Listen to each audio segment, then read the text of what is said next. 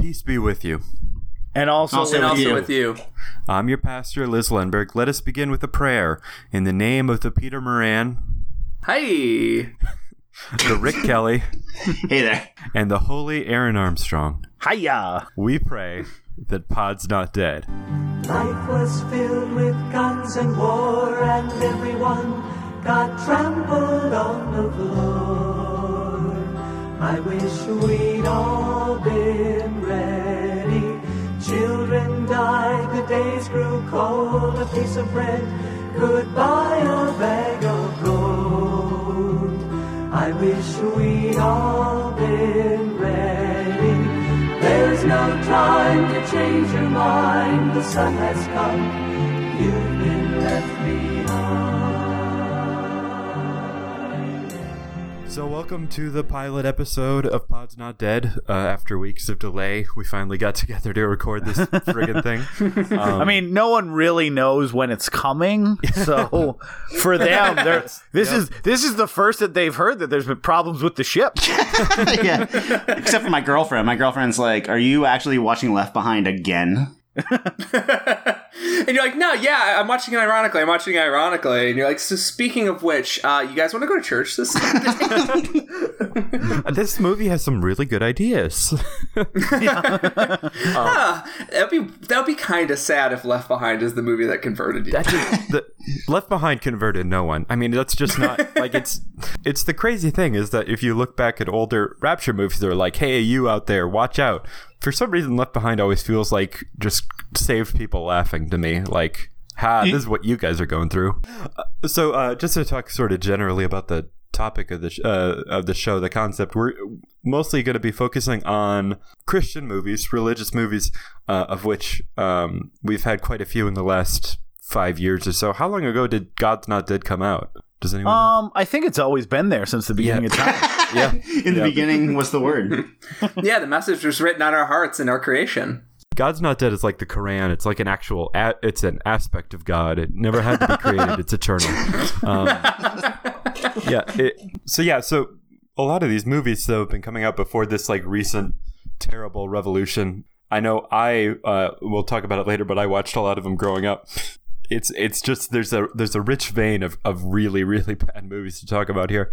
And also we're gonna get into this, but we're gonna try to break down the movies into two parts, because ultimately these movies are about two things. One, they are a movie and have to function as a movie, and we're gonna be talking about whether we think that the movie that we're watching functions successfully as a movie. And then the second part, which I think is going to get more interesting to talk about as well, once you learn where we all stand from a religious standpoint, or from a belief standpoint, is how they work as kind of a reflection of faith. And I think there's a lot of movies out there that a lot of us would agree are about faith that you don't need to be a believer yourself to appreciate. You know, the big ones are the Tree of Life and the Seventh Seal, where these are mediations about eternity and faith and God. And so we're going to be asking how these live up to that theme that a lot of these movies are supposedly trying to tackle. So our scale is from 0 to Seventh Seal. How many Milla Bergmans does this movie rate us? So if we want to go around it and start talking about our experiences with organized religion and where we fall in those kind of things, I don't know who wants to start. Liz, why don't you start? All right, I could start.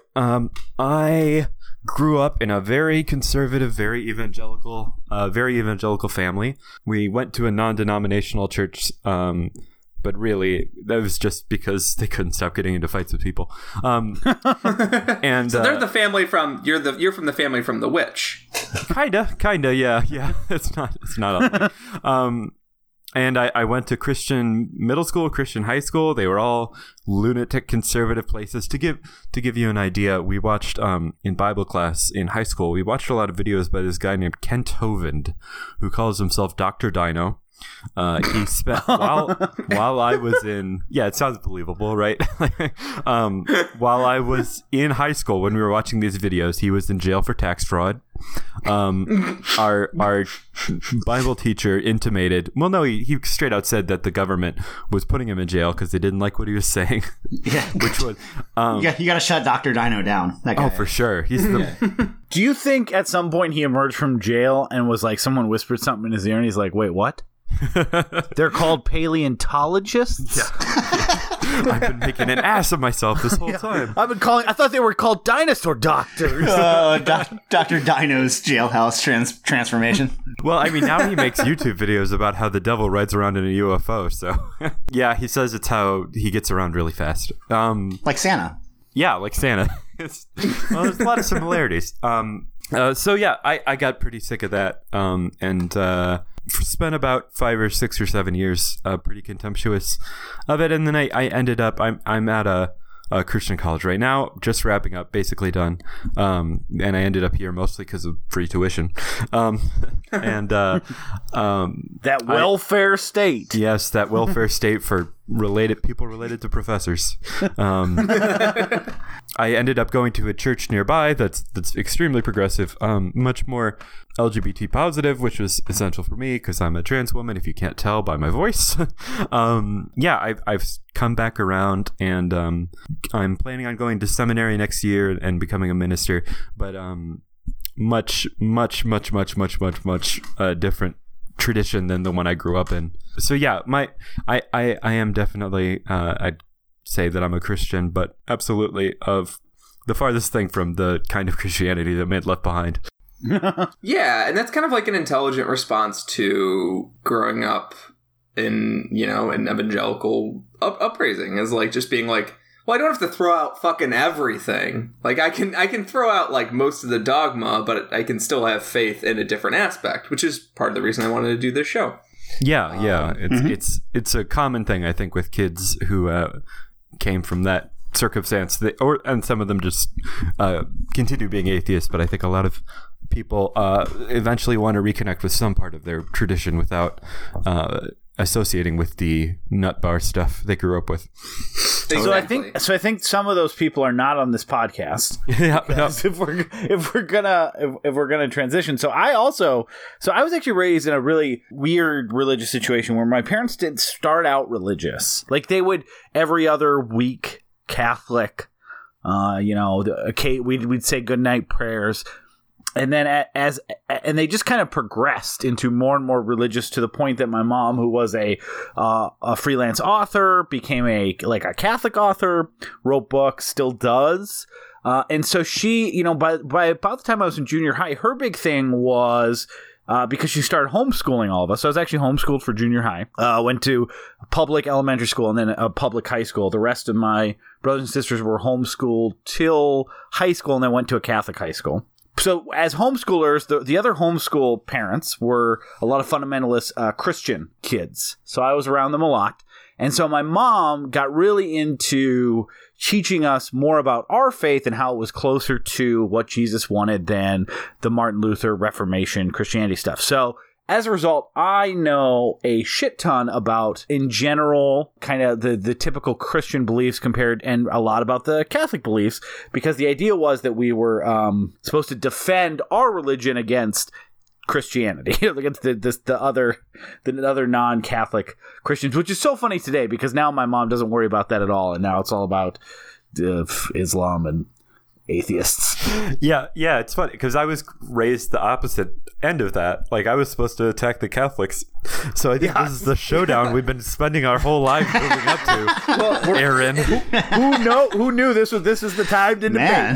Yeah, we should have a whole episode where we debate from those perspectives. Yes, just the best we can remember.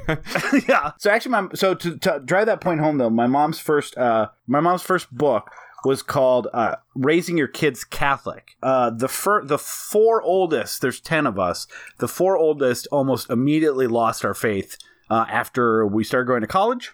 And I joked with my mom once that she should have called her first book Keeping Your Kids Catholic. And that didn't go over great. But so I'm not going to get into the whole thing, maybe on a future episode, but I went through a very long process of going from incredible, sure, yes, this is obviously not just belief, but like factually true, to over a 4 or 5 year process to, yeah, I think this is probably all bullshit and in a lot of ways not great for. So I had that stretch where I was an insufferable atheist because you read all this stuff and you're like, oh, do all these Catholics and Christians know this stuff? And then you want to share it with them because I didn't know this shit. So I was like, holy shit. Right. Like, I don't think they know this. And of course, when you share it with them, they're like, no. So I actually debated a few priests because my parents were like, all you got to do is talk to a priest because we don't have the answers, but they'll get it. And they didn't have the answer. So anyways, it's a long process.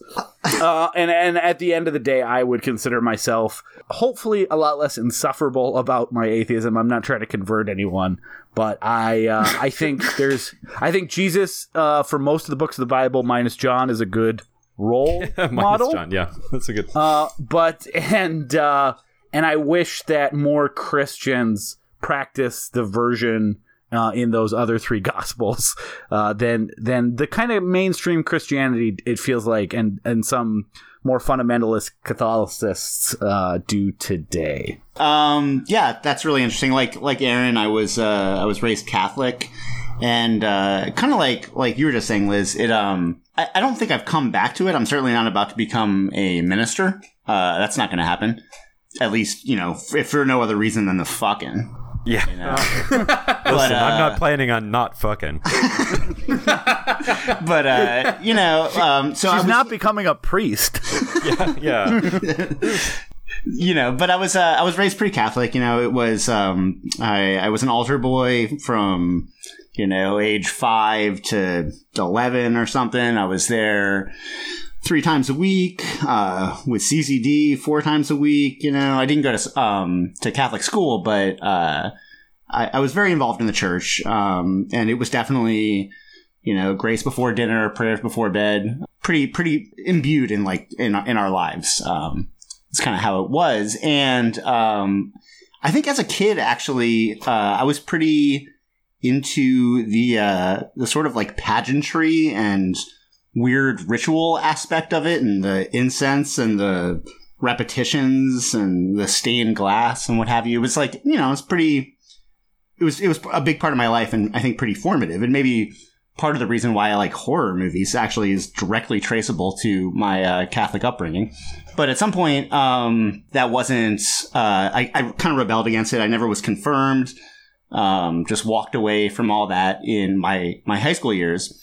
And also, like Aaron was saying, I was kind of a dick about it for many years, just being like, pointing out the inherent idiocy of a lot of, the teachings and the hypocrisy of the church, and obviously the scandals and what have you. But, as the years have gone by, I think, there are a lot of sort of redemptive aspects about that tradition that in practice I admire a lot, actually. When people are actually being legit and good about their practices. Some of my best friends and some people I really admire are people of faith. So, hopefully I've calmed down about it, and it's not a big part of my life now, but it's certainly there. Like the joke I always make when people ask what my religion is that I was raised Catholic. Just the one sentence piggyback on that, I've learned as I've gotten older that it's not Christianity I have a problem with, it's hypocrisy. And it just so happens that a lot of Christians are broadcast their obvious hypocrisy with megaphones. Yeah.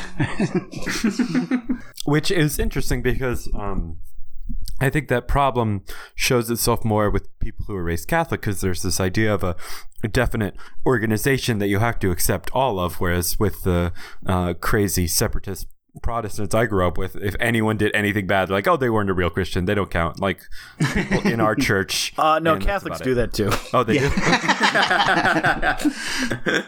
Yeah, so my experience is roughly similar to Rick's in that I grew up Catholic, but I did go to Catholic school.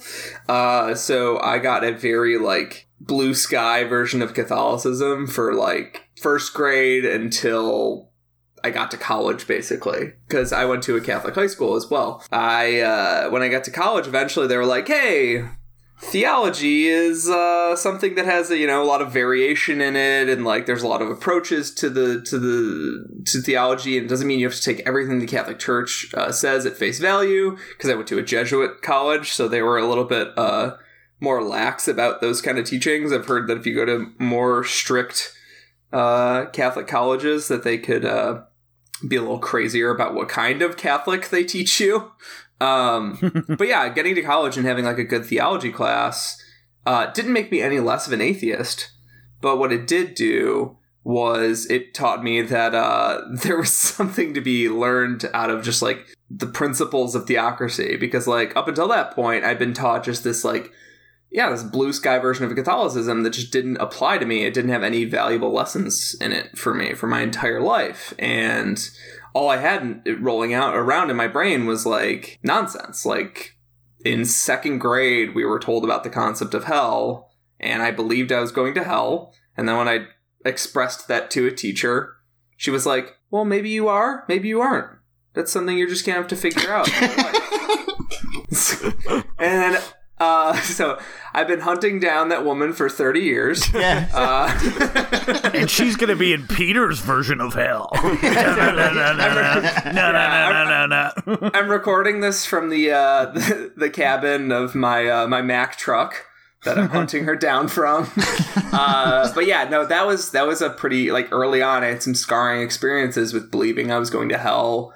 So that by the time I got to high school, I had like built up this atheism as a defensive mechanism where like I could not be, because if I believed in hell, then I was going there. Right. Well, it doesn't help either that, and because I felt that way too, where it was just like, well, I masturbated, and if I don't get to a church to confess this, like if I'm riding my bike to church and I get by a car on the way to riding my bike to go confess this to the priest, I'm going to burn for eternity. So it didn't help that, like, because most of the stuff you'd be like, well, don't murder people. Oh, great, I'm not going to murder people.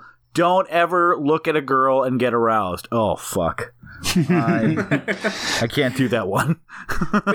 But in high school, if they had actually engaged with that kind of Catholicism, where it was like, hey, there's some lessons in here for like normal people. Sure. I probably wouldn't be religious, but I would be at least like closer to the church than my current relationship. So like having this like lame idealized version of Catholicism that was take it or leave it really drove me away from it. I really just want to say, like, right off the bat, like, I have no fucking interest in making this show like a atheist screed.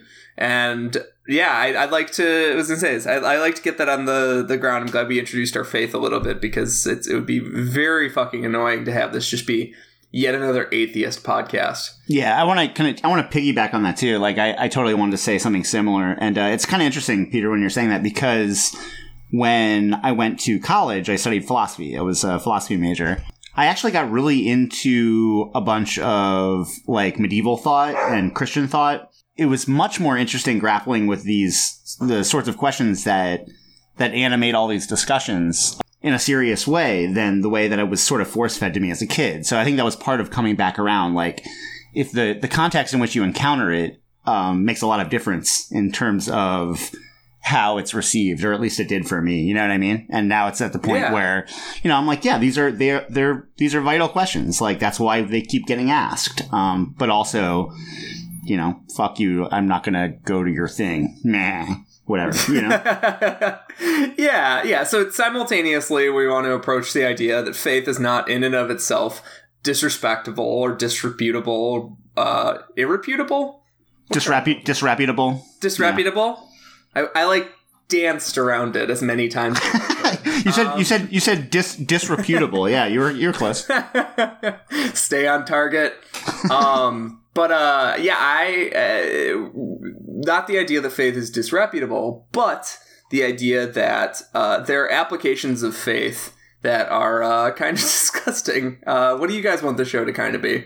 The thing that I think is probably going to happen is that I'm almost certainly going to be the angriest of the four of us at the terrible theology in these movies. I mean, I don't want to say that for sure. You guys can be as angry as you like, but as the practicing believer who also thinks the theology of a lot of these movies is halfway to evil, 90% of the way to evil. Yeah. Definitely horrendous.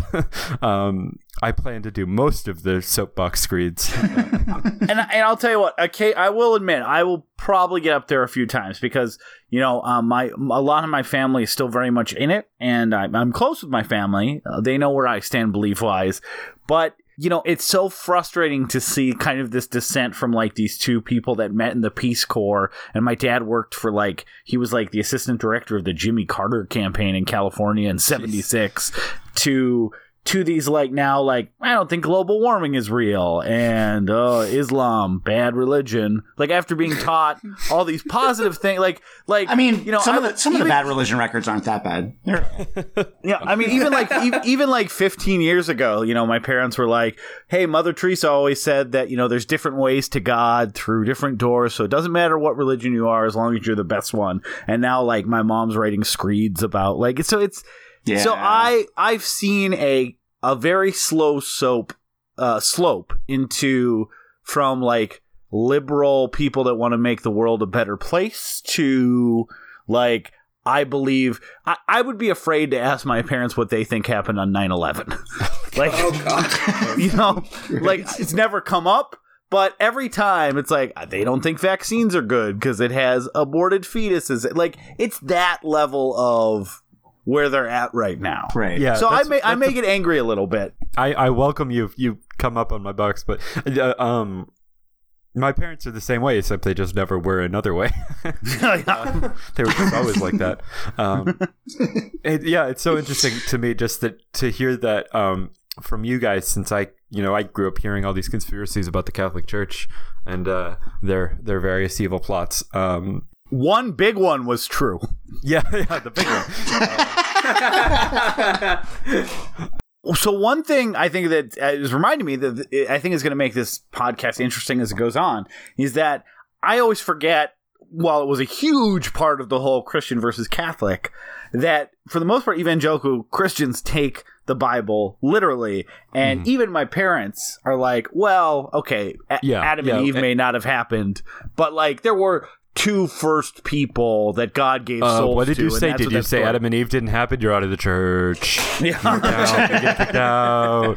No, extremely. I mean, I don't like to use the word literally because that implies that they follow all the letters. And I mean, like, they don't, they call it literally even though they don't read about 90% of it. This, like, the parts they like. Exactly. This extremely right-wing reading of, this has to mean exactly what it sounds like. Despite the fact that the Bible was cobbled together from 6 languages? How many languages is the Bible cobbled together from? Two and a little bit. There's one sentence of Aramaic. Here's why, and maybe we can transition into the movie and why we picked it from this. But that's why I do think, even though there's a lot of douchebags that kind of started the new atheism trend, that I definitely read a lot of those books in the mid 2005 2006, is because that shit, like the fact that, hey, the Bible was written to all these different people, and also we didn't have photocopies for 1500 years, even for the New Testament. Like, people just had to write that shit down, and we have a couple of them. And there's also, like, and also think about, like, all that information that seems so basic. I never heard about ever. And it was that kind of stuff, and then getting deeper into, okay, wait, how do we know all this stuff happened, and finding that there's not that much there. The messengers weren't great, and a lot of them went into a lot of other unfortunate rhetoric later on, the Dawkins and the Sam Harrises of the world, but they at the very least brought these things that I never heard about, and I feel like a lot of people never thought about, into the forefront again. Yeah, there were a lot of these ideas that biblical scholars had all known for 100, 120, 130 years, but they were all not in books you could get at Borders. Which I do think, I think you're right about that. Yeah, I mean, it was also presented to me as sort of like, the revealed word, the revealed truth. That's what it says, that's what it means. You don't have to look deeper into it. And one of the ridiculous things about that is, once I got a little bit of distance from it, people have been talking about that for thousands of years or hundreds of years. Oh, yeah. About the sort of problems that come with with this tradition and things being handed down and being interpreted, and that's much more interesting than it is than this notion that I got as a kid, you know.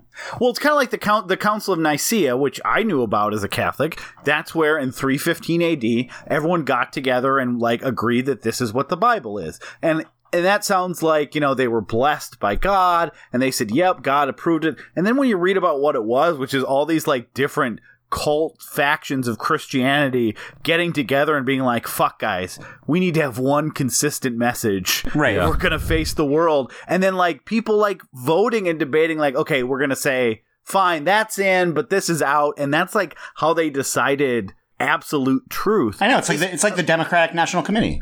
Exactly. Yeah, basically. It really is. If you look at like Christians, anyone who knows their stuff, a lot of Christians hold up Athanasius as this wonderful guy who held up these ideas, a lot of important early ideas. Athanasius also almost certainly killed a dude. Like, if you look at the records, he probably murdered someone to keep his power. Like, everyone basically knew it. There's another guy, I think I posted, there's a wonderful quote about Cyril of Nestoria, who's a church father from the 300s. After he died, one of his bishops wrote down, thank God that awful man is dead. The living may rejoice, but the dead will soon get sick of him. They will not waste time in sending him back to us. Therefore, put a heavy stone on his grave so we won't have to see him again, living or dead. And this is like one of the major figures in early Christianity. That's what he said. Wow. They ripped off my grandma's eulogy. I think that kind of, you know, and the Catholic Church did this for years, which is part of one of the reasons that led to the Reformation. I think that controlling information has kept Christianity at the forefront and in power and a lot of other stuff. So I think, you know, access to more information is always a good thing because they kind of hit you with this thing that you have to decide. And they give you this binary choice. I feel like mainstream Catholicism and Christianity, they say, well, you have to believe one of two things. Either Jesus was the biggest con man or liar that's ever walked the earth, or he was the Son of God. And that binary choice, I feel like, helps control the narrative and easily pushes people into one direction. When, as you start learning about a lot of this stuff, it's easy to go, that binary choice is bullshit. There's a whole bunch of different options about translations and people creating stories based on stuff, or a person who inspired stuff that never comes up into that context because it just wasn't as known. It wasn't mainstream knowledge. Mm-hmm. And it also backfires so fantastically because that's why we end up with all these kids who become atheists and leave the church. Because if you tell people the only options are insane ideas or complete atheism, then they're going to say, okay, I'm an atheist. If I had heard there was an option that was in between those two extremes, I probably wouldn't have had to go the long way around to come back to it. Yeah, and I feel like, especially, and we've talked about teenage atheism a bit, but like it's kind of central to, I think, it's my favorite Who album. It's kind of central to our understanding of religion, because there's this sort of like breakaway that has to happen from the faith of your parents to your own faith or lack thereof. And as a teenager, it's really fucking exciting, the idea that you're like in this organization and then you like find out one hypocrisy of the organization. Like it just makes everything else unravel. You start looking like deeper into, it's why Mormons are a great fear of the internet. It's because they get like grand criticism on the internet for, you know, certain policies, and like some kids don't even know that like key Mormon beliefs are like made fun of. So they go out in the world and they become like missionaries, or they go out in the world and they meet other people in their neighborhoods and they're like, oh wait, you guys think that's funny? Like it's been, you know, my whole life I've never thought it was funny at all. That's not funny at all. Yeah. But it's like how when I was a kid we used to eat eggs with jelly. Then eventually I went out into the world, and it turns out that that's disgusting to everybody. I want to talk about this for an hour. The eggs and jelly cast is now the weird shit that Rick has eaten is now the podcast. Welcome to the Jake's Cast. Yeah, the vegan podcast host talking about his eggs. That's great. But yeah, my point was just that there's something exciting and enticing about teenage atheism, and walking that back in a smart way is, I think, another goal of the show. Is to just that knee jerk, like, oh, fuck all religion. Like, I think that walking it back in an intelligent way is going to be something we're trying to do. Yeah, and I fully respect. There's so many religious people I respect. The idea of faith, I really like. I love the kind of the biblical narrative like related stuff. I love movies that try to depict, the Book of Revelation or creation. Sure. Because I think like a lot of ancient mythos, it is fantastical and interesting. Maybe not as written in the Bible, but the bones of the story, a lot of times are very good. So I'm not here to bury religious people or people who like hold their faith as like a comfort or a sincere belief or a motivation for how to be a better person. I think, and maybe this is a good transition, the type of people that I will save my scorn for are the fucking Kirk Camerons and that sect of that strain of judging Hippocratic religious. I told you so. Hypocritical. What I say? Doctors. You said doctors. Do no harm. Do no harm, Kirk Cameron. The opposite. I think making fun of those types of people and the way that they have applied religion to feel superior and make money, all the other worst parts of religion. I think that's fun and fair game because, God, the message they're saying in this movie, they're a bunch of assholes. So yeah, I get the distinct impression I am probably going to be the most generous, ironically, to these films. Because to me, just watching it as popcorn entertainment, it's fascinating. Do vegans have popcorn? Yeah, sure. Why not? I make awesome popcorn. Yeah. It's got coconut oil. So good. no, vegans brought us nutritional yeast on popcorn, which is like the best thing in the world. Fuck yeah, it's in movie theaters now. You're welcome. Oh goodness. Don't answer my jokes sincerely, guys. It's good. But I guess what I'm saying is like, I am interested. It's just interesting to me as a thing that these films exist and have this viewpoint and have like, are they successful in what they're trying to do? Usually not. And it's curious to me why that is and whether sort of evangelical cinema is even a viable sort of thing or how it works in practice. But I'm still trying to give it the benefit of the doubt, even though Kirk Cameron is like, a walking boil and horrible piece of garbage on fire in the world. Like I'm curious how the films themselves work, So yeah, I'm hoping some of these movies surprise me because there are a lot of great movies about religion and about faith. Well, on that note, let's move on to one that did not surprise us. So I was the one who picked Left Behind, the 2000 yeah 2000 movie. To start off with, for a few reasons. For one, growing up, I got the distinct sense that there was a sort of a beginning of a self-awareness of Christian film that kind of came around this movie. And it's kind of started with this movie, and two, it's terrible. I inflicted it on all my pals. What did you guys think? Plot rundown. Who wants to give a plot rundown? So I can do it, and I'm going to preface it with saying you actually didn't inflict this on me in the same way you probably did the other two, in that I always wanted to rent this at the movie store. That's right, you said that I worked at because I was a big Kirk Cameron fan. This is before. Wait, what? Wait, what?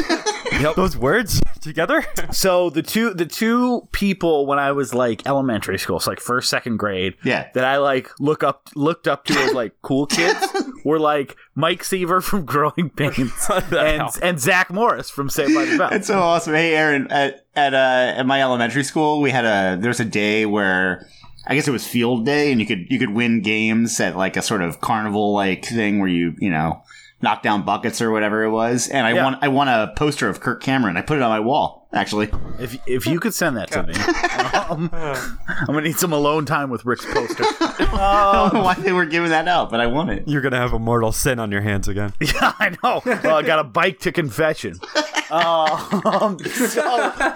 So The priest is like, what? Kirk Cameron? I jerked off to a Kirk Cameron poster. Is that even a sin? No, I was jerking off, and there was a Kirk Cameron poster. Yeah, it wasn't in the vicinity of a Kirk Cameron poster. Technically, it was Mike Seaver, if we're getting technical. Yeah, right. So yeah, I really, and he was one of those actors, because this is before he really became, like, everyone knew that he was, Christian. So it was like, what happened to that guy? Oh, good, he's in movies again. And then I heard it was a, like, apocalyptic, Satan takes over. Sure. I was like, I'm in. And I just never rented it because I was like, oh, but it kind of looks like it's shittily made. But nothing about it, like, screamed to me. Like, I didn't really, the concept of, like, Christian made cinema, like quasi movies made for not general audience, but for the choir. It never really occurred to me that existed. And it probably didn't exist as much back then. So it just was like, oh, it just looks cheap. And if I want to see the fucking Revelation apocalypse, I want to see something with a budget. So that's... You want to see Sam Neill as the Antichrist. Yeah. Exactly. 3. Exorcist 3 for sure. Because I was constantly disappointed. Because I read Revelation so many fucking times as a kid because it was the most interesting part of the Bible. It's the trippiest part of the Bible for sure. Yeah. I mean, it's up there, yeah. So I always wanted it, like, brought to life. And I was constantly disappointed by... I felt like horror movies and just movies like that gave you a taste but clearly didn't have the budget for it. So I knew this one wasn't going to deliver, so I just never got around to renting it.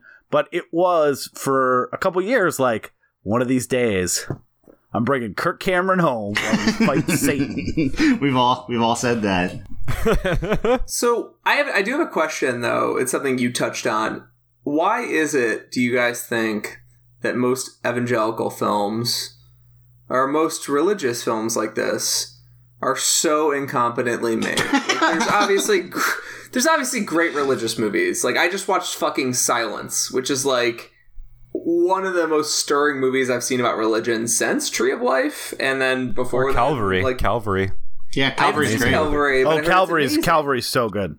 I haven't seen it, but I heard it's amazing. Like, they make stirring movies about religion, but they are specifically like, why are these evangelical diatribes made so talentlessly? So I think that's a very easy to answer, in that movies about faith, and some of the best movies are about faith, are trying to tell a story first, whether it's a story of someone's struggle with faith, reflecting the writer, the director's own struggle with faith, or how they view religion. They're at the end of the day, they're trying to tell a story. Christian evangelical movies like this are not trying to tell a story. They are trying to either convert people or reinforce people's belief. So the story is secondary to the proselytizing. Yeah. The story they're telling is the story that you're going to feel.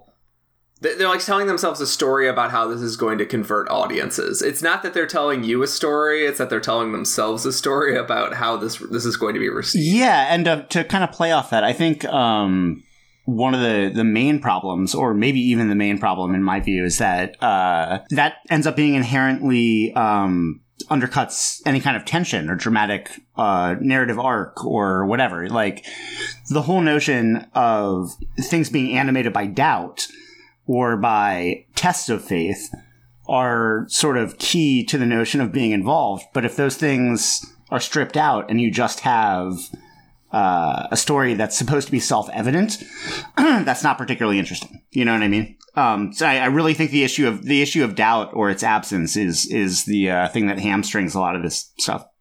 Yeah, because I don't think you can make a good movie about faith without doubt being present, because that's what fucking faith means. It means not knowledge. So if you have something that you believe rather than know, then the reverse has to be true. It's like a movie with only good would be boring, because you need, or only evil, because you need something for it to press against, for there to some be friction. dramatic conflict. Yeah, exactly. I think that one of the central issues, not just with these movies, and why I think evangelical movies are incredibly representative of spiritual death in the church at large, is that they are terrified of narrative.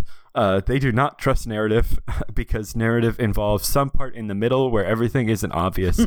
And they're terribly embarrassed about the fact that their religious texts are in narrative form. They don't like it, and they want to hide it. That's why the story of Jesus basically gets reduced to born and then killed. They want to reduce it to the briefest moment possible to get around the whole narrative aspect. And to kind of, that actually goes, so the narrative of this movie is Buck Williams, Kirk Cameron, intrepid reporter, is talking about how they may have found the answer to all of the food crises facing the nation. So a bunch of planes blow up. And everyone's like, well, that's weird. Well, let's first talk about the magic wheat formula.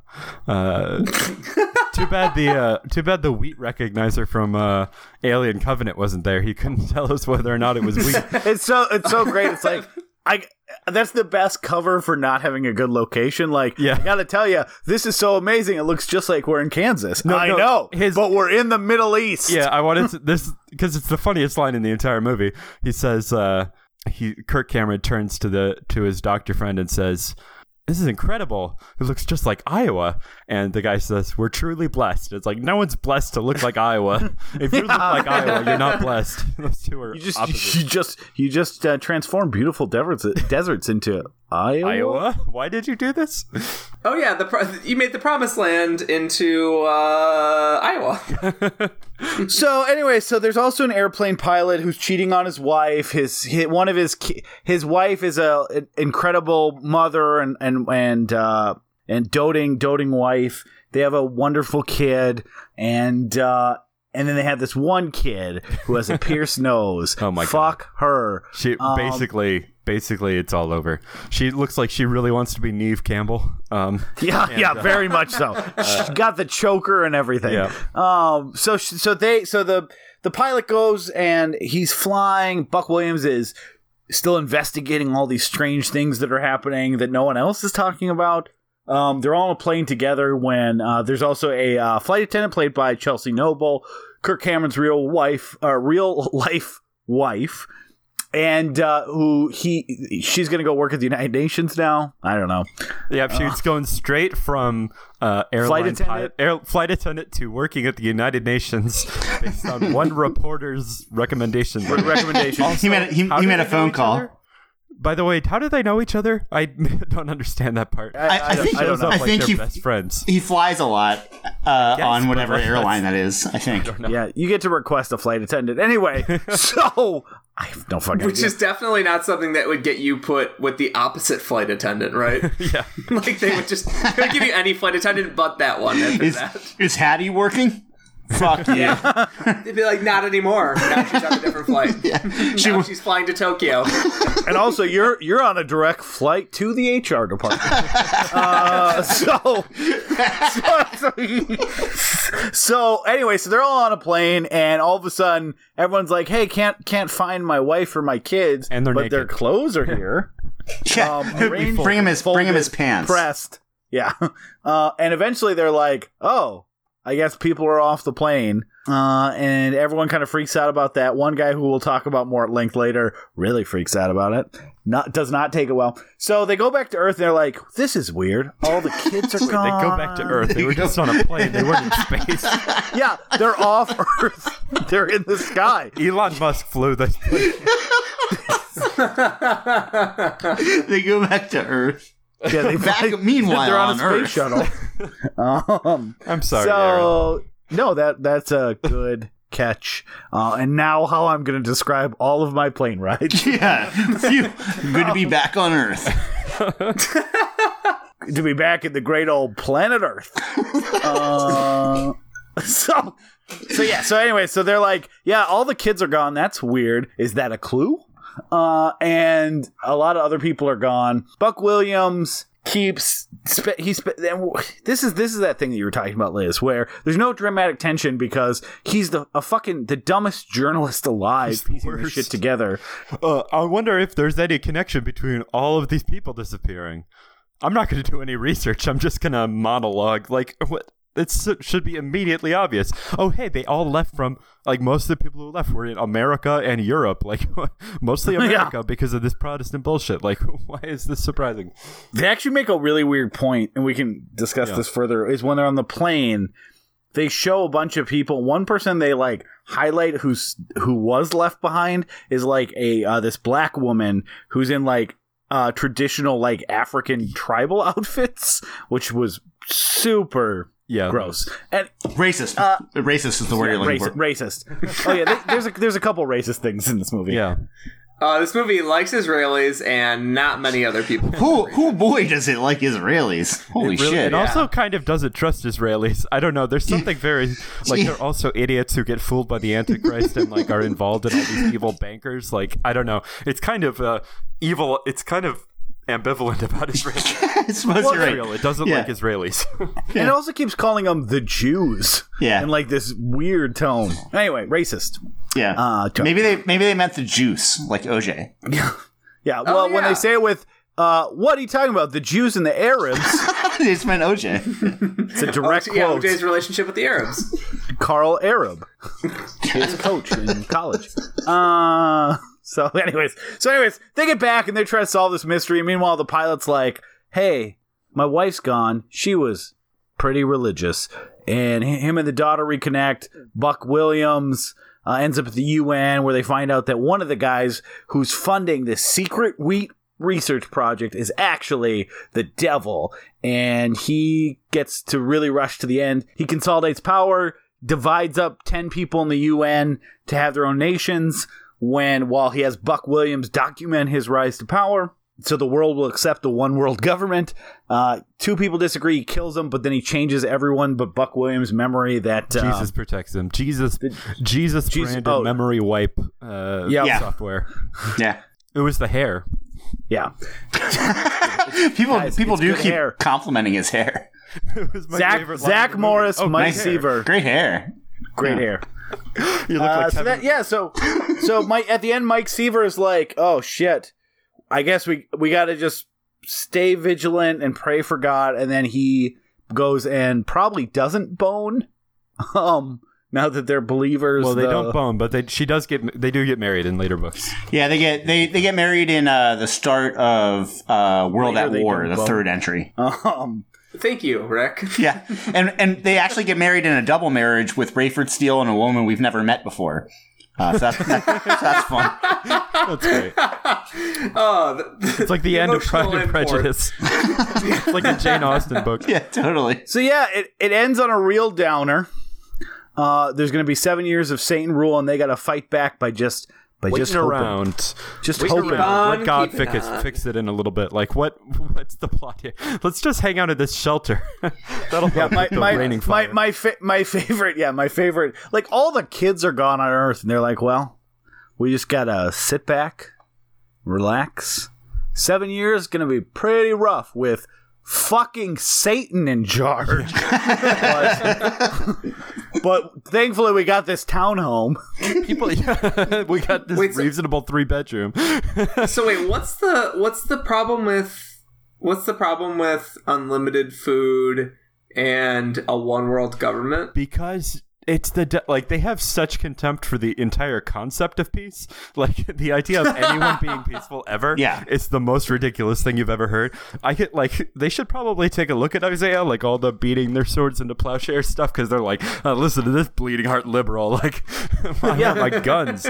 Yeah, this was such a violent reminder of the times we live in, where like there's this whole contingent of people who voted for a certain presidential candidate who believe world peace, unlimited food supply, the UN, and the media are all terrible things because the Antichrist uses journalism to fool you. And it's like, oh, no fucking wonder this is where we're at. And also, the UN, it's the thing that I find fascinating is how conspiracy theories are always centered around the most incompetent organizations. Like if you go back to the 90s, everyone was terrified of FEMA taking over, and then like Katrina happened and everyone's like, oh shit, they're terrible. Like they could not do this. And then it's like the UN. It's like the UN is never going to take over. Have you guys followed the UN? Like, it definitely it maps into those sort of anxieties, though. I don't know if it's like sort of constitutive of them, like it made them happen, or was part of like a movement that made them happen, or it like feeds into the same thing. But yeah, there is this notion of the one world government, the one world currency, this sort of like they really do. And it's, in future episodes, for instance, like the young adult version, Left Behind, Vanished, The Next Generation, they actually straight up imitate Obama as the Nikolai Carpathia figurehead. And it's like this really, really fraught notion that like the devil is going to bring us all together, and that's how he's going to get us. You know what I mean? Like unity and solidarity in and of themselves are going to be our downfall. I mean, like this idea that the UN is going to take over, like that the UN Secretary General is this force of like unbelievable power. It's like, I mean, Rick probably can. I don't know. Peter or Aaron, can you name the current Secretary General? It's not Kofi Annan. Dare you? Kofi Annan. I can name the U.S. representative. Okay, I had to look it up when I was watching this movie. It's not Kofi Annan. It's Manuel Gutierrez, I think his name is. Antonio, I believe. Antonio. I'm racist. But yeah, like it's just like this idea that the only people who believe in the UN are evangelical Christians. No one else believes so strongly in the UN. The UN is like a magic fairy, and the more you believe in it, the realer it is. Yeah, no, it's like Freddy Krueger. Everybody applaud if you believe in one world currency. The one world, like they so clearly have no idea what world politics is. Like at one point, just as a total throw off line, Buck Williams' friend. Boss comes in and says, well, they're just standardized the euro with the Korean currency. With the Korean currency. Like, what does that mean? Like the North Korean currency? The South Korean currency? Like, and also that would be insane. Like he's like he's all bemused. He's like, yep. It's like he expected it. I get like the euro and the won are the same now. Like, what does that even mean? It's so like out of line with anything that would happen in real life. Also, that they. I love that you identify that scene because I laughed really, really hard at that every time. Yeah. And also, like why wouldn't the U.S. be the first thing to tie to the won? Like it shows like an immense misunderstanding of geopolitics. It's written in bold. It's written in huge strokes. It's just like, well, euro and the won. There we go. Well, it's also so funny that the idea that even if there was going to be like a peaceful one world government united by one man, that the idea that their first clue that something was wrong would be that they weren't using the American dollar. Yeah, because know how Jesus was really big into nationalism, really big into America, really big into currency, and really big into currency. Look, I love money. Man, he loved money so much. He was always like, "Look at this money! I'm throwing it in the air." I don't mean to make presumptions about Eastern Europeans or the Russians or whoever, but I really think the first notion that something was wrong was that the guy who's going to save us is named Nikolai Carpathia. That doesn't. Nothing about that sounds good. Not even Nick. What is Nikolai? He goes Nikolai with an E, and they even put it on when they identify him on GNN.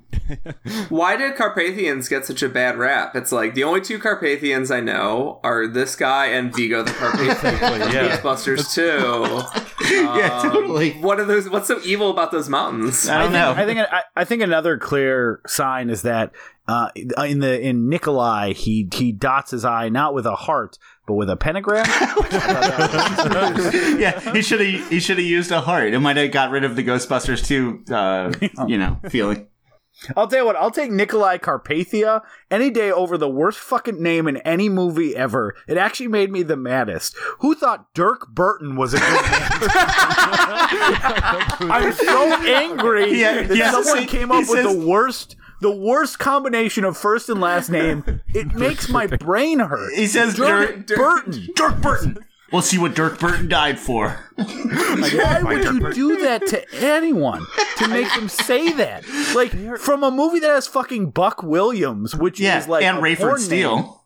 They are so bad. If I told you this movie, the first 3 men we're introduced to are named Raymond Steele, Buck Williams, Rayford. Dirk Burton. Rayford. It's important. Rayford Steele. You would be like, oh, this is a porno. Oh, okay. Yeah. Oh, and stewardesses are involved? Okay, yeah, no, this is a porno. Yeah, totally. I don't know if I'd get past Dirk Burton. I'd be like, ow, my brain. Yeah. It's a humming noise. I made a joke about this recently on Facebook, but I was looking through my notes from when I first watched this. And yes, I took notes watching Left Behind with Kirk Cameron. And Hey, me too. I got my phone open. one of my notes just says Dirk has a hamster? ?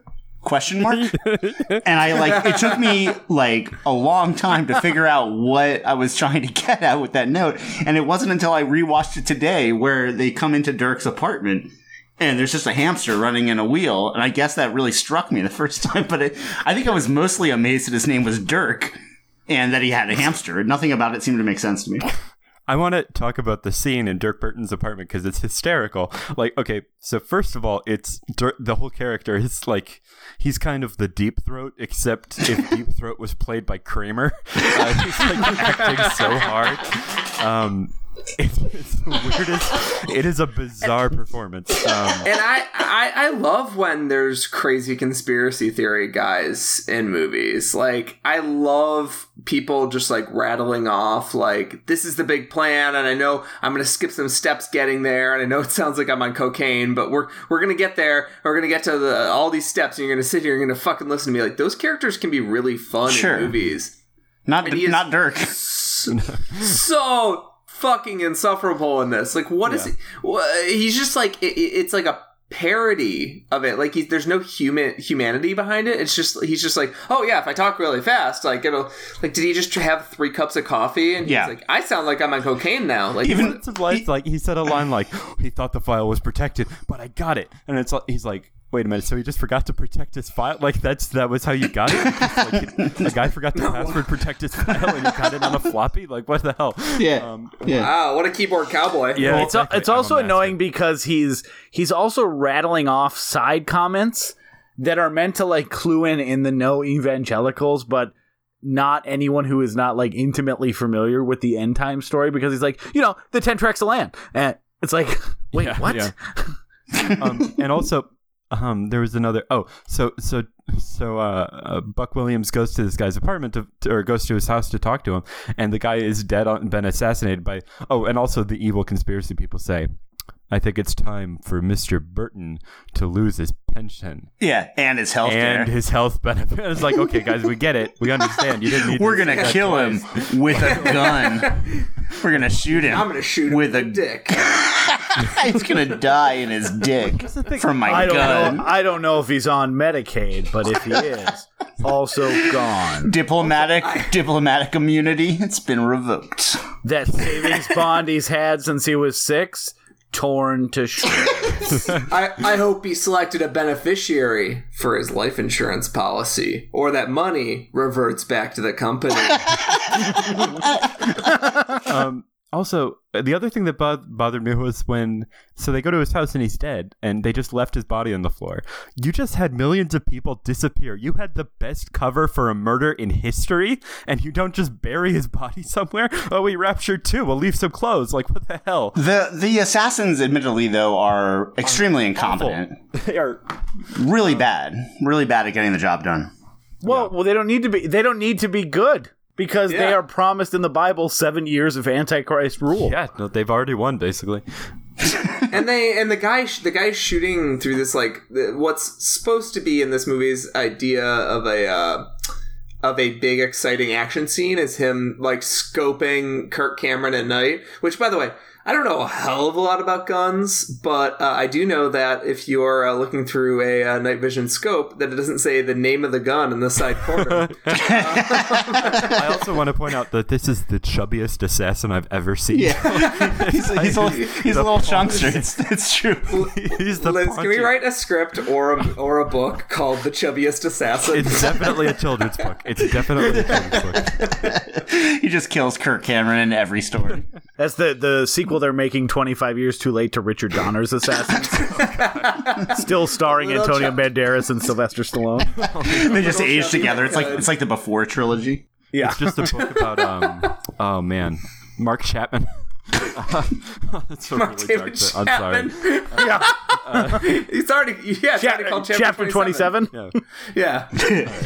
Like no one's. Here's what's funny about Chapter 27. It made, I think this is true, $27,000 at the box office, and the only reason people know that name is because we like this idea of Jared Leto working so hard for something that people gave less a shit about than Delgo. And it's got that cover that's just Jared Leto's real fat face, and He gained 80 pounds. 27, and his face just looks like he's like, I ate the Pop-Tart. I left the pizza in the oven again. Yeah, like Now it takes me pizza 30 minutes to get to Mars. Mars can take care of itself. I'm gonna take a nap. So as long as we're talking about chubby people, let's circle back to the plane guy.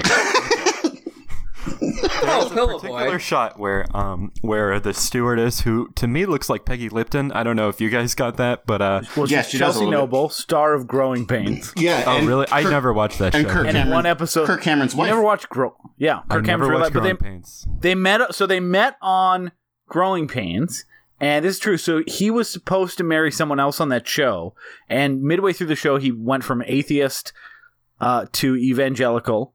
The person he was supposed to marry on the show, he had posed in Playboy a couple years before, so he got her fired from that show, Oh, and then brought back this girl who he had started dating, who was Right. Chelsea Noble, who he married on the show, and now is like in every movie with him, and if not, he hires like a stunt kiss. Yeah. For that's a whole different thing. Yeah, Yeah. no, he wouldn't kiss his fake wife in Fireproof. Right. I think Right. because yeah. Well, anyway, so she walks by and takes a look at this guy. This guy is holding one pillow to his chest like it's a baby and a glass of whiskey or something, and gives her a look that is like, "Don't you dare take my pillow away from me, you fucker!" Yeah. And it's my favorite thing. We've all been there. You know, you want Which, you know, planes are not comfortable. in the Rapture, you lose all sorts of things. You lose, you know, people you love, and you lose, you know, family members, and all sorts of stuff. I'm assuming dogs, because all dogs go to heaven. Did you not see the several shots of dogs looking around sadly? Oh, I didn't- have I a did- big note about the dogs. Yeah, we'll get there. I feel like I can only believe in a religion that if a rapture does exist, it takes all the dogs away. Absolutely. Yeah, I couldn't agree more. So I want one more thing about the fat guy that actually annoyed me as much as fucking Dirk Burton's name. So Dirk Burton. after he sees that everyone's missing from the plane, he says, "I got to get out of here." I gotta get. Yeah, right. He's like, Like you I don't do. want to disappear too. So he's gonna jump out of the plane with his pillow. It'll break its fall. It's a soft thing. But here's what really annoyed me. So the worst character in this movie and any movie ever is Rayford Steele. Sure. And He's the worst. What an asshole. so he's the worst. So He's like if a character was written for John Hamm, but John Hamm didn't play him. Yeah. perfect. So he's running to the emergency exit and is pulling, and Rayford Steele, pilot of an airline for quite some time, freaks out that he's trying to open the exit door, which infuriated me because I hate doing the factual error thing, but you can't fucking open an exit door if the cabin is pressurized, because if that was the case, all terrorists would ever have to do is just whoop. I'm just gonna pay the $50 for an exit seat and kill everyone. This is the easiest way to hijack a plane ever. Why do we put that lever there? Yeah. But the fact that Rayford Steele doesn't fucking know this is weirdly infuriating to me. Yeah, and he's tackled by the combination of the dream team of Rayford Steele and Buck Williams, which is also fucking ridiculous. Because I even think Chubby Guy, I mean, Rayford might have a chance, but he gets fucking clocked right away. And it's fucking Buck Williams who takes him down. I'm pretty sure Pillow Man could take out. Sure, I could take Buck Williams one-handed. Oh I yeah, think. yeah. Yeah, knock if you buck. Totally. I just shout Israel and then kick him in the balls. He'd be distracted. I'm gay, and he'll run away. Yeah, I'll be like, gay, Israel. And I don't kick him want in to the balls. catch it. Here's what you do. You give him a word search.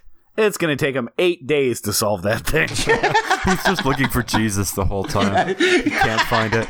Exactly. It's right in the middle. It's the middle 5 letters. Jesus. Which is actually, it's funny, the gay thing, because okay, the hacker couple he went to visit, they're supposed to be gay, right? Like that was sure. Okay. She does henna. She has henna on her. It had The like girl is kind clue. of not in white. They're probably gay. Okay. So he wasn't afraid of them, and also the idea that they were involved in cracking the code. These people who don't immediately see, oh, that's clearly the name of a book of the Bible. Like, how stoned are you guys? They really, I mean, for a time that the internet existed, the year 2000, they really just can't piece this together at all. They have no idea how the internet works. Well, yeah, I love it that. So the one thing about him not solving the mystery is I think that's one of the, to kind of go into why one of the big reasons this doesn't work as a movie is that you can't have the audience, like, you've heard of like a couple steps ahead of the audience, like the audience is 8 weeks ahead of this movie. Yeah. If you're seeing the movie, you know it's happening. Yeah, like so you're not gonna. This isn't like a subversive film. Like if you're watching Left Behind. Yeah, and when your protagonist is the one left behind mentally. I mean, my favorite line was at the beginning when the someones are bombing Israel, poor peaceful Israel, who is always being picked on. There is a scene where he runs outside into the bombing to film it, and he points it up at the sky and he says, "The sun has been blotted out," and it's like, that's what night is. You're just outside at night. Like this isn't a doomsday weapon. He would have filmed at Hiroshima, which is exactly what's going on, I guess. Yeah, except no one's really affected. Yeah, All not of really. them. Nothing happens. There don't seem to be any repercussions for So the it's a relatively bloodless apocalypse narrative, you know? Well, and that's the big special effects shot, is the blowing up of stuff. And I'll tell you what, the third thing, the holy trinity of things that make me pissed about this movie is that they didn't attempt to fucking special effect the actual rapture. Like, that makes me angry. There's nothing I would have liked more than a straight bunch to of video naked children floating in the sky. Yeah. Dingers floating in the wind. So, okay, all right. So I'll do it. I think I disagree with that. Here's why I kind of like this movie better than its sequels.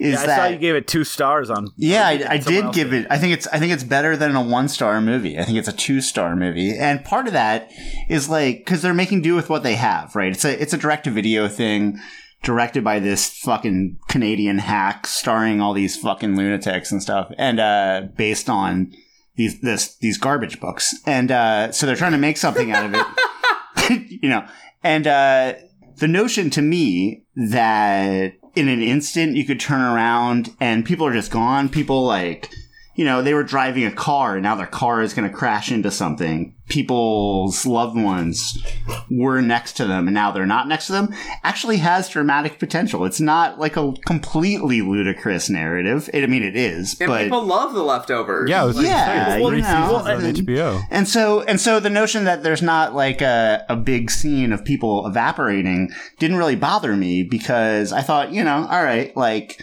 maybe we can. There's some horror potential, I suppose, in this notion of things just changing in an instant. You know what I mean? Yeah, I think you're right. I think that was maybe the only clever decision they made. I thought was that okay, we do not have the money for this.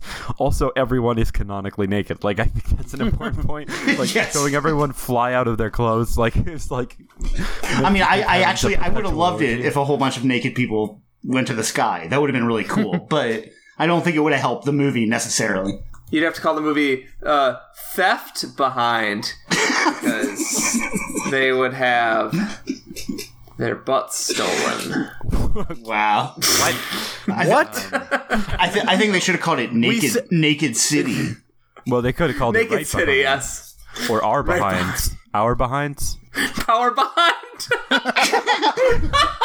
Kirk Cameron is power bottom. Here's the thing. You're right, Rick. From a artistic point of view, like The Leftovers is one of my favorite shows on right now, and they do a similar thing. They do it much better because it's a good show, And not a bad movie. and it's also it's much better about faith and depression, which probably like pisses off and loss. Probably pisses off like the idea that like these somewhat secular people could make this like riff on their themes and do it so much better. No, but that goes right to the heart. do. That goes right to the heart of what we're trying to talk about, I think. Yeah, exactly. So anyway, but I'm saying it from a mean point of view that yes, as an artistic vision, way better. But I still want to. I kind of want to see what they want to try to do. Yeah, no, I get it. I do get it. Yeah. Can I say a really weird thing about this movie and its remake, which I have not seen? That this movie was directed by someone named Vic Sarin, who also sounds like an Antichrist name. Vic is spelled V-I-C. And then the 2014 Nicolas Cage movie was directed by a guy named Vic Armstrong. Vic is also spelled V-I-C. Wow. Ooh. That actually made me believe in the supernatural more than anything in this movie. And also sarin is like sarin nerve Sarin gas. gas, yeah. Yeah. And Armstrong is like God's arm is strong. Yeah. I mean, I'm not gonna lie, I like the second director's name better. You ever think of changing your name to Vic? I mean, now I do. Every day. How about you change your name to Thick Armstrong, like Thicc? Well, if I was the fucking writer of the Left Behind books, I would have already. The aesthetic of this movie is just so dull, and all of it was just so boring to me that I couldn't get any even nostalgia out of it, unfortunately. I think it's hard to get even bad movie enjoyment because it's so boring. Because it's just giving you information so that you can either feel good about stuff you already knew, or probably in their theory, like convert the unconverted with their serious tome. Right. But I actually think this movie is the only way I would recommend it because I really hated it. Even though it stars my boy Mike Seaver, Your boy Rayford Steele. Yep, Alan Thicke's son. Steelhead. Hey, Rick, show me that smile again. Don't waste another. Living for another. So, no, it's... I feel like if you watch this, and we'll probably have this more, it's kind of a weird decoder ring to something that I think confuses a lot of people about the times we live in, where people are like, why the fuck do these conservatives hate the UN? And this is why. It's a crazy reason, but it's still, as you know, it's prevalent enough, I feel, to be like 20-30% of people are like, the UN is evil because they're trying to create a one world government for the Antichrist to take over. It's the global warming thing where you kind of wonder, why do all these conservatives not like global warming? And then you really dig down deep, and it's because they believe it's environmentalists' way to control the population of the earth through birth control and abortion. And people go, oh, no, people don't really think that. That's like a small sect. It's kind of cultish, like a small 1%, 2%. But no, like a ton of people believe that global warming is a myth to control the population of the earth. Right. And it's movies like this that really kind of think underline, like it's almost a decoder ring for our times. Totally. Pete, what do you think? So, I think that it kind of unlocks later Cameron movies in that they got more indulgent. I have seen Saving Christmas, which is basically like a diatribe intermixed with a movie. Like it feels more like a YouTube essay than a movie. This feels like they were like, we still have to make a movie, but because at that point Cameron was still very close to Hollywood. He wasn't that far away from Growing Pains. And then, stuff like Fireproof came out that kind of like cut the difference, let's say. Like there was like, it was still sort of a movie, but it was starting to get way preachy. Like honestly, the Stand TV miniseries that's like not ostensibly an evangelical thing, that's like more preachy about the importance of faith than this is. The Stephen King Stand TV show is like, feels way, way more like God is important, and if Right. you don't bow to him, like, this feels like it's just like a poorly told narrative. But as per final thoughts, it did have two things in it that is Liz's least favorite trope and my favorite trope. Liz's least favorite trope is someone watching a videotape of the dead. Yes. That's so creepy. Oh man. Yeah. Watching home movies the day after the sad dad. It's only been like 18 hours. Yeah. 12 hours. Yeah, and tops. and doesn't he? And he's like lamenting over his lost daughter, and his lost daughter comes home. Yeah, right. Chloe. It's part of the twist. Okay, so that is that. Then it has my favorite trope, which is somebody going to a church to yell at God, because I guess like the reception there is better. All right. My favorite thing about that scene is how he knocks over the cross with a ping pong ball from like 20 feet away.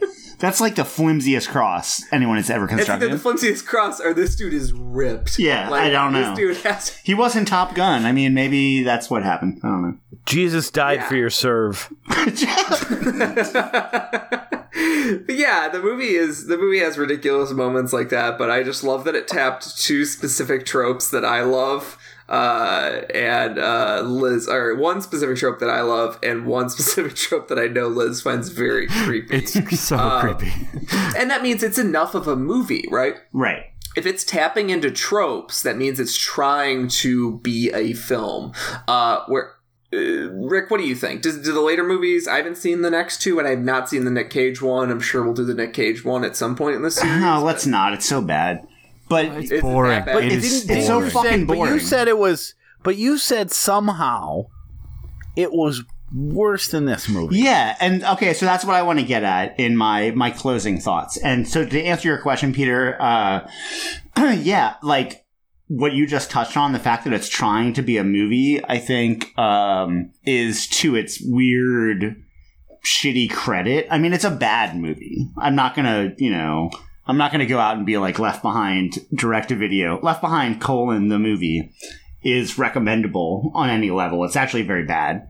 But it does tie in these various tropes, and the thing, having watched the sequels, like Tribulation Force and World at War, and the Nick Cage one, and the one for kids or whatever, there's actually doubt in this movie. For much of the movie, Kirk Cameron doesn't kind of know what's going on.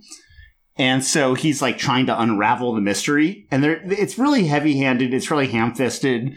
He's got his coked up deep throat. He's got his two lesbian researchers and all the rest of this shit. That like doesn't make any fucking sense. But it plays like a thriller-ish. And that is increasingly jettisoned as it goes on. And it really gets into fist in the air evangelical polemicism in a way that's much less entertaining than this first one was. So all I'm saying is, you guys, if you want to have this movie rise in your estimation, watch its sequels, because they are quite poor. No. I will not. I can't believe we got through this whole episode without talking about that the formula for the food looks like a big dick. It sure does. It sure does. It's also like that. Did you guys see that Liam Neeson movie that came out after Taken? Big dick? Big, yeah. Unknown, right? I think, yeah, Unknown, right? And the whole, well, I guess it's a spoiler for Unknown. I'm sorry, everyone. But January Jones reappears towards the end of the film, and it turns out that the big thing that was unknown was how they were going to grow a bunch of corn. One of my favorite things about Rick is that he finds any movie involving wheat hilarious. I find crop growing hilarious. I like that as a plot point. Hey, I like the don't notion- limit Rick. It's all grasses. Yeah, I just love somebody sitting down at their keyboard. They're about to pen the next great work of fiction about, what humanity's place is in the universe and what we should be doing with this thing called life. And then they're like, but what about that wheat thing? yeah. When I open up my computer, I just have a screensaver that says needs more wheat.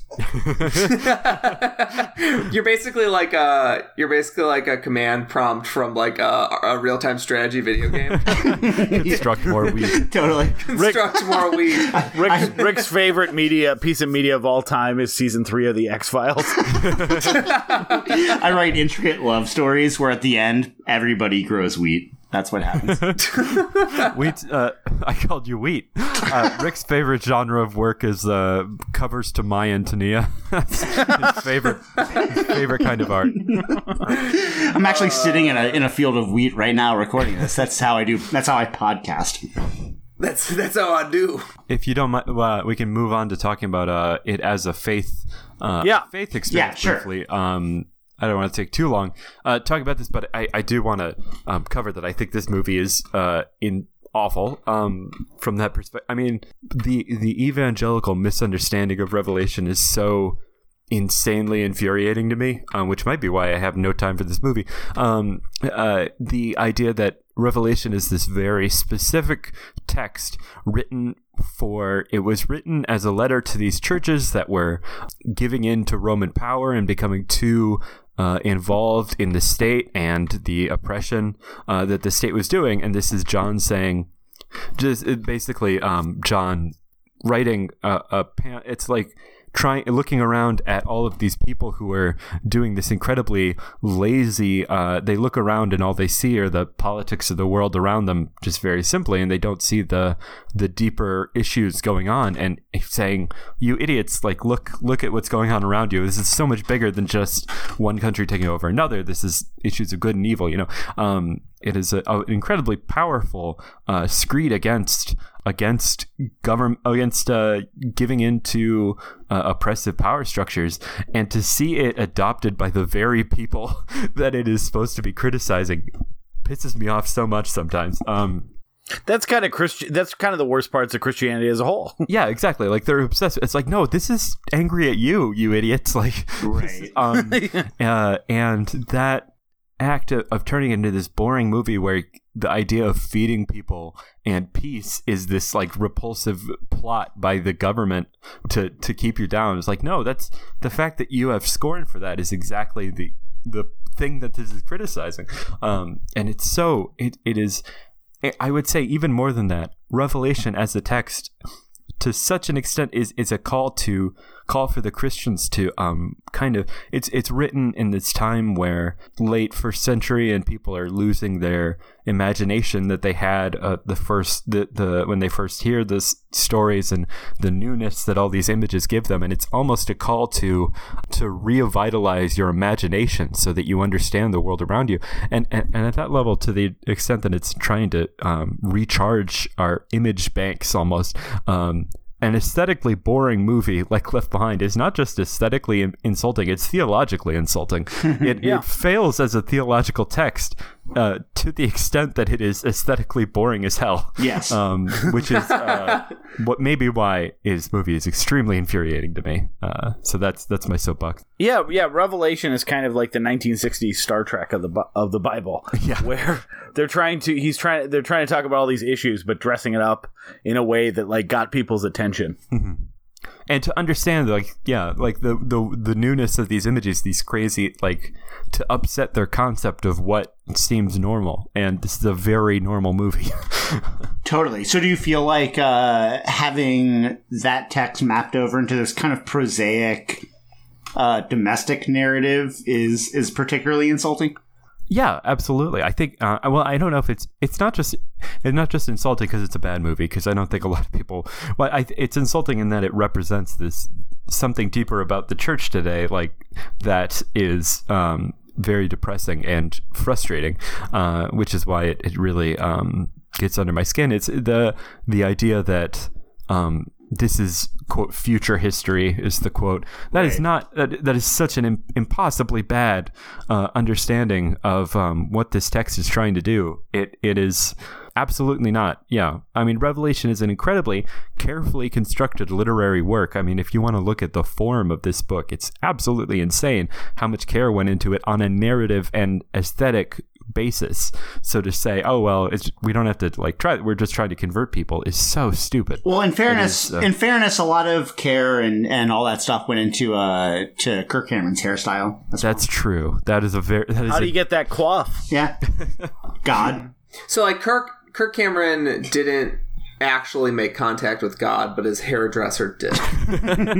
His hairdresser got raptured. So his hair yeah, just gets worse. Liz, that's a wonderful point to make. Is that it is a theologically empty movie, and it actually, weirdly enough, doesn't really engage with any specific idea. It just, like you said, it just presents it as this weird polluted twist on history or future history, and I find that kind of morally iffy to say the least. But yeah, I think that you said it as much better than I ever could have said it, and yeah.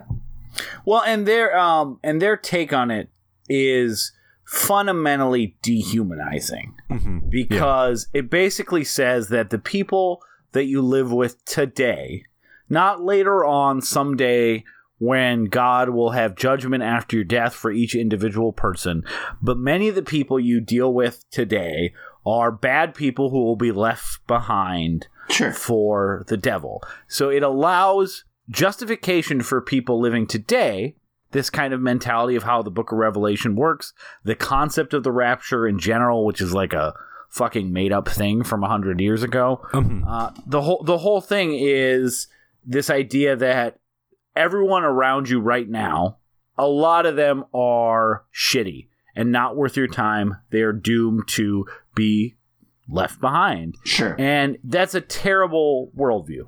Yeah, but it's also a worldview that animates much of our politics, right? And animates much of our social structure. So, like, I understand the outrage, but to me, it's not that surprising. Like, the notion of the division between the elect and the preterite, or the chosen and the passed over, and that we can recognize people by their deeds and by their wealth and so forth, is written pretty deeply into the sort of social fabric of the society we live in. So it's actually, I don't know. It might be strangely, Left Behind might be, an accurate representation of something going on in people's brains. For sure. No, it's definitely accurate. It's just, I mean, what I think, the way that it's constructed here, I almost think, and I guess I'll put in a trigger warning for suicide. I think there's almost something suicidal about this logic, that the fantasy of Left Behind it reminds me of the fantasy of someone going through issues with suicide. It's this idea that, oh well, they'll finally appreciate me after I'm gone. Sure, the way that they like literally leave a tape, right? Like they leave this videotape for them to sit around and be like, hi, I was right all along. I think it's meant ultimately mentally unhealthy kind of like approach to this kind of thing. I don't know.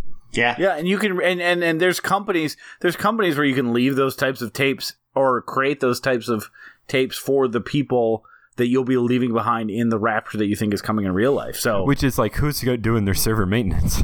like we have to hire one atheist. We have to hire one atheist to make sure it runs.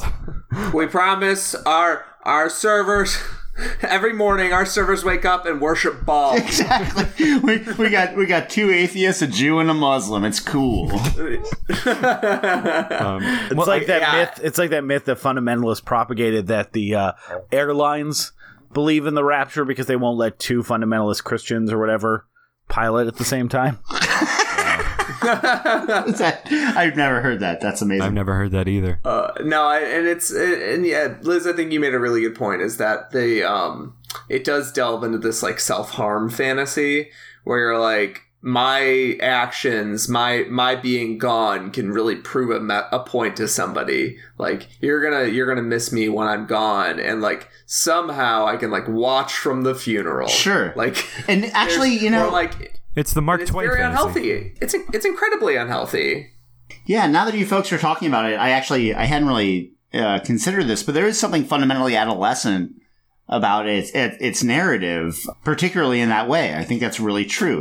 There is like a sort of, you know, a 14-year-old going to bed at night, like, but when I'm gone, they're going to really know, like, they should have done better by me or whatever. Kind of like logic that runs through it, you know? Yeah. Well, sure. and then on the macro level, it's rooting for the end of the world because that's when the real good stuff starts happening. Exactly. Sure. Yeah, of course. I mean, right. that's been this perpetual weird undercurrent in American. There's a kind of beliefs about the rapture called dispensationalism that I won't get into now. It's boring and very complicated and insane. But one thing that some dispensationalists believed around the time of Prohibition was, you know, Prohibition was pushed by a lot of Christian organizations, and the dispensationalists said, no, what are you guys doing? Like, God only comes back once everyone gets drunk. We have to get all the way to the bottom where everyone starts drinking a bunch, and then if you're trying to postpone this idea that they're almost like accelerationists. I was going to say they're theological accelerationists. Yeah. Yeah. Totally. No, that's absolutely what it is. So yeah, it's a bizarre idea, but yeah, it's definitely have huge issues. And this movie does a terrible job of communicating all of those issues that we just spoke about. Yeah, our conversation is much more interesting than anything that happens. Because Liz, I think you called it a pamphlet, and that is that's the perfect description. Because there's that scene where they realize that they should convert to Jesus, both Buck Williams and Pilot McFuckface. It basically looks like a scene. Chloe's dad, the pilot, big steely dick. It basically looks like a scene. There's music that plays over. They sit down. There's light coming in from the church windows. It looks like a scene from a commercial to like join the Church of Latter-day Saints. Yeah, for sure. So yeah, I think that was.